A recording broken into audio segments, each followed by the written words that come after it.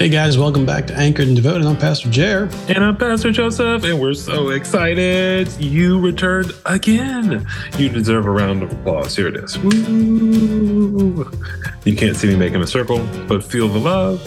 There's much of it. You're about to say something, brother? But it was sort of off mic, so it wasn't smacking at your eardrums or whatever. Oh, yeah, I hope. Yeah, no, Dave is excited. I'm sort of meh that you're back. Really? I mean, Dave's the one who's excited today. I'm excited. I'm super tired, and I'm super excited. How about that?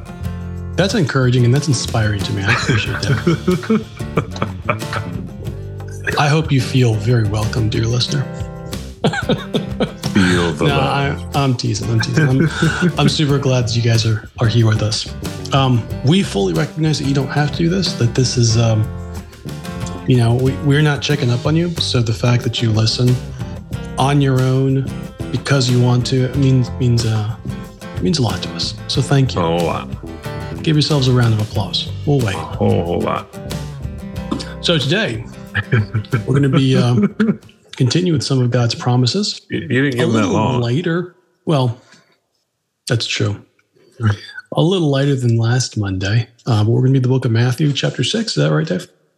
That's it. Matthew chapter 6, verses 32 or 33. So we're looking at 33, 6:33.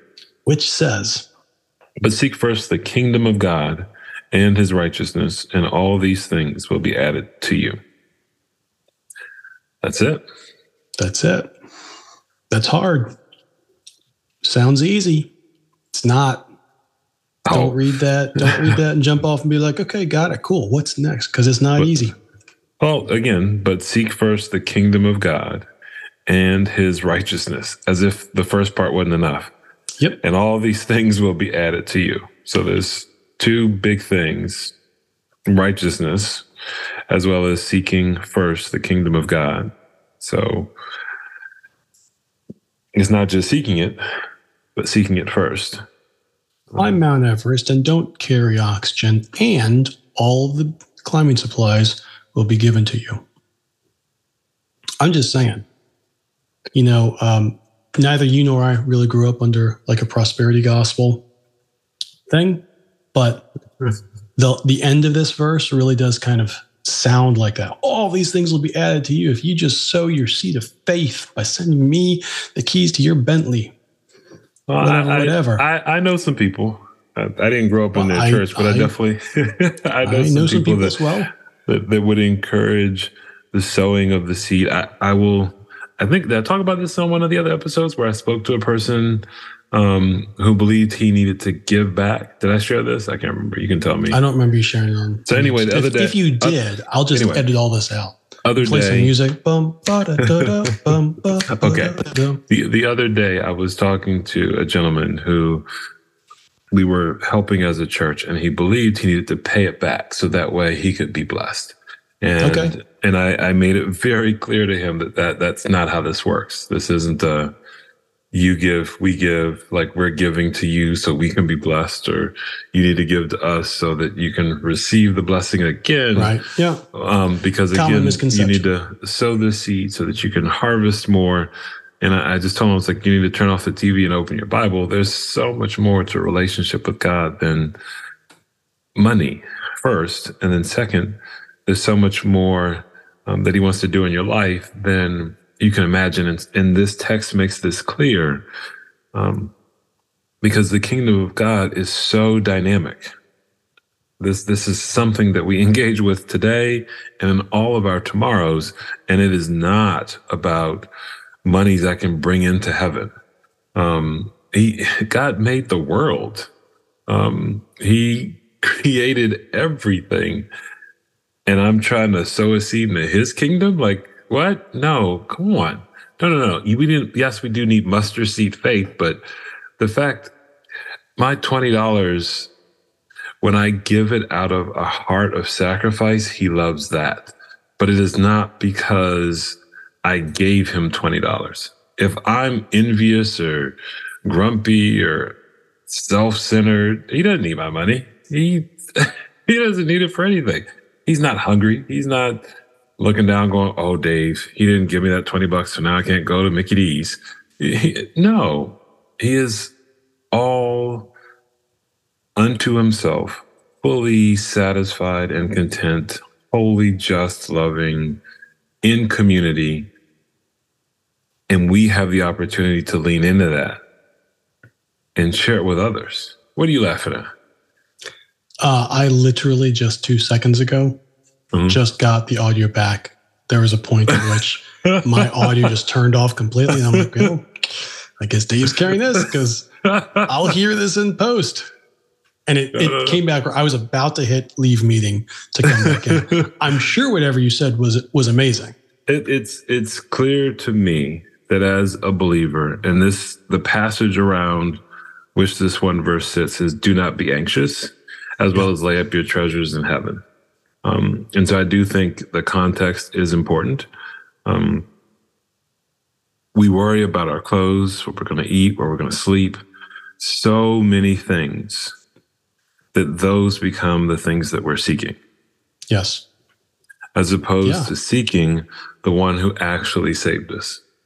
And so often we miss the mark because we are not seeking the thing that we say we want. Mm-hmm. On Sunday, we sing, we weep, we dance, we cry. We want the Spirit. We want Jesus. We want the Father. We want them all now. And we want it super close. And yet we do not want him in our daily life at all. Yes, well, we'll say grace over food, that kind of thing. More telling him what we want than asking him for it. Because we've already assumed it. Like if he tells me, no, don't eat it, I'm still going to eat it. My heart isn't in tune with him enough to listen. Right. But it is clear that if I'm going to seek first the kingdom of God, I have to be willing to let go of the things that blind me from him. I have an illustration. This morning, I want to hear it. This morning, I got up early, went for a walk, all that kind of stuff, came in, took a shower, went and asked my wife if she wanted me to hold the baby for a while. And she said, yes. She said, I'll run to the bathroom real quick and you can hold. You just outed her like here on the podcast. What? Just, whatever. It's your What did I out? How did I out? She's now we know what she's doing when you're holding the baby. I'm just saying. She ran to the bathroom. How is that an outing? Oh my goodness. Anyway, she ran to the bathroom and I'm holding Graceland. And the sound machine's I'm standing in the corner. She's been in a space where light is, turns off the light, walks right by me. Lily walks into another room looking for me. And I don't know what she's doing. Or else I would have said something, but it was one of those things where she took off. So I just assumed she was doing something else. She then goes to another room, and then I realize she's looking. And she comes back in the room, is standing next to me, and still doesn't see me. It isn't. You are a very dark black man. Again, in the seeking, she is looking high and low for what she is looking for. Yeah. That's the only thing she's looking for. And it is not the mess in the other room or the dishes in the sink downstairs. There are many things that can distract, but she isn't distracted by that. She's seeking one thing first. Yeah. She's looking, where's the baby? How did the baby disappear? I left him right here and I was still standing there. Where did he go? And I was like, honey, right here. And she jumped and looked at me and she was like, I was like, I didn't go anywhere. I've been standing here the whole time. Like, same spot. You left me at. I do think, at least for me, as we look at this text, I often don't have that zeal or that focus because of my anxiousness or because of the distractions that I have placed a value on that I should not have. Yeah, bro, I like how you're, I like the level you're talking at, but for me, it's like so much lower than that. It's just my selfishness, like straight up. Pure and simple. It's my own selfishness. And it's easiest for me to see this with my kids because where your story and your illustration is about holding your daughter, I see this almost on a daily basis with my kids. Mm. Supposition, right? Premise. I want to have a good relationship with my kids, not just now, but into the future where they know that I love them, where they trust me, where they know that I trust them, and that they have an open door to me at all times. Premise 2. I'm a selfish a-hole. And so when my kids come up to me and all they want is some love, What? I push them away. Just say bum. You're a selfish bum. Honestly, dude, it's my kids. It's not bum is. They deserve a whole lot better than that. Okay. Okay, go ahead. So I see this, and I say to myself, I want to build this strong family. I want to build the strong relationship with my kids. And they come and they want to play with me, and I'm like, yeah, not right now. Daddy's busy. Doing what? I don't know. Probably something on my phone. Probably something with my own interest. Probably taking some me time. And this is with kids that only have one father in the world, who I can see, who live literally in my house. I can do it with them. Believe me, I can do this with a God who I can't see. I can do this with his righteousness, which I've never seen.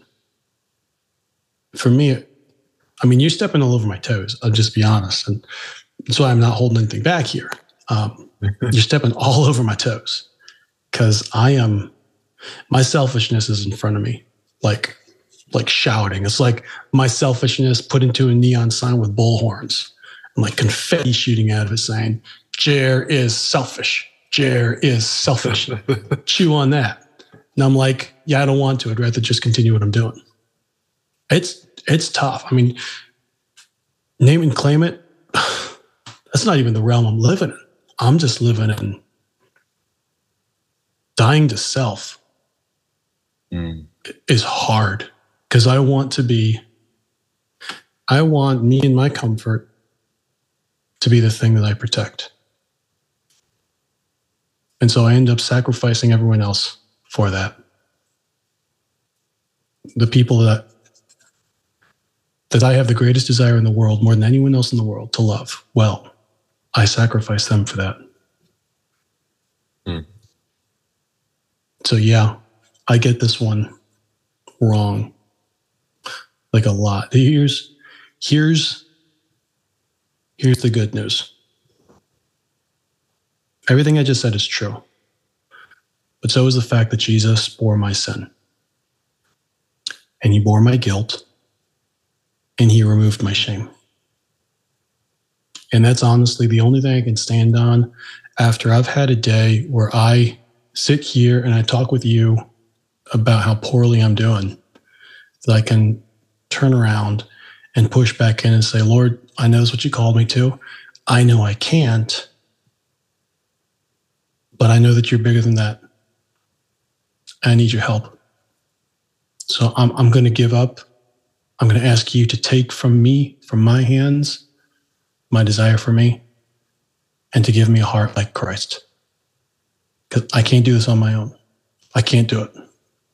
You do it, I'll try not to resist. And because Jesus was faithful,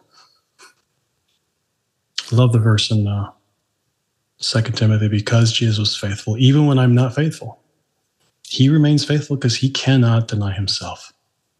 That's the only thing we have to stand on. So don't try to seek God's righteousness. Don't try to pour out blessing to other people so that you can receive it back. You could never do it. It's already been paid for. Stand still and see the salvation of your God. If that doesn't motivate you to pursue him, to press into him for relationship, for love, to pursue his righteousness, stand and wait more, because he's got more that he can do to draw you. It's the kindness of God that leads us to repentance. That's me. Just being real. There it is, anchored and devoted with unvarnished truth. Thanks for listening. Thank you, guys. Have a blessed one. Bye-bye.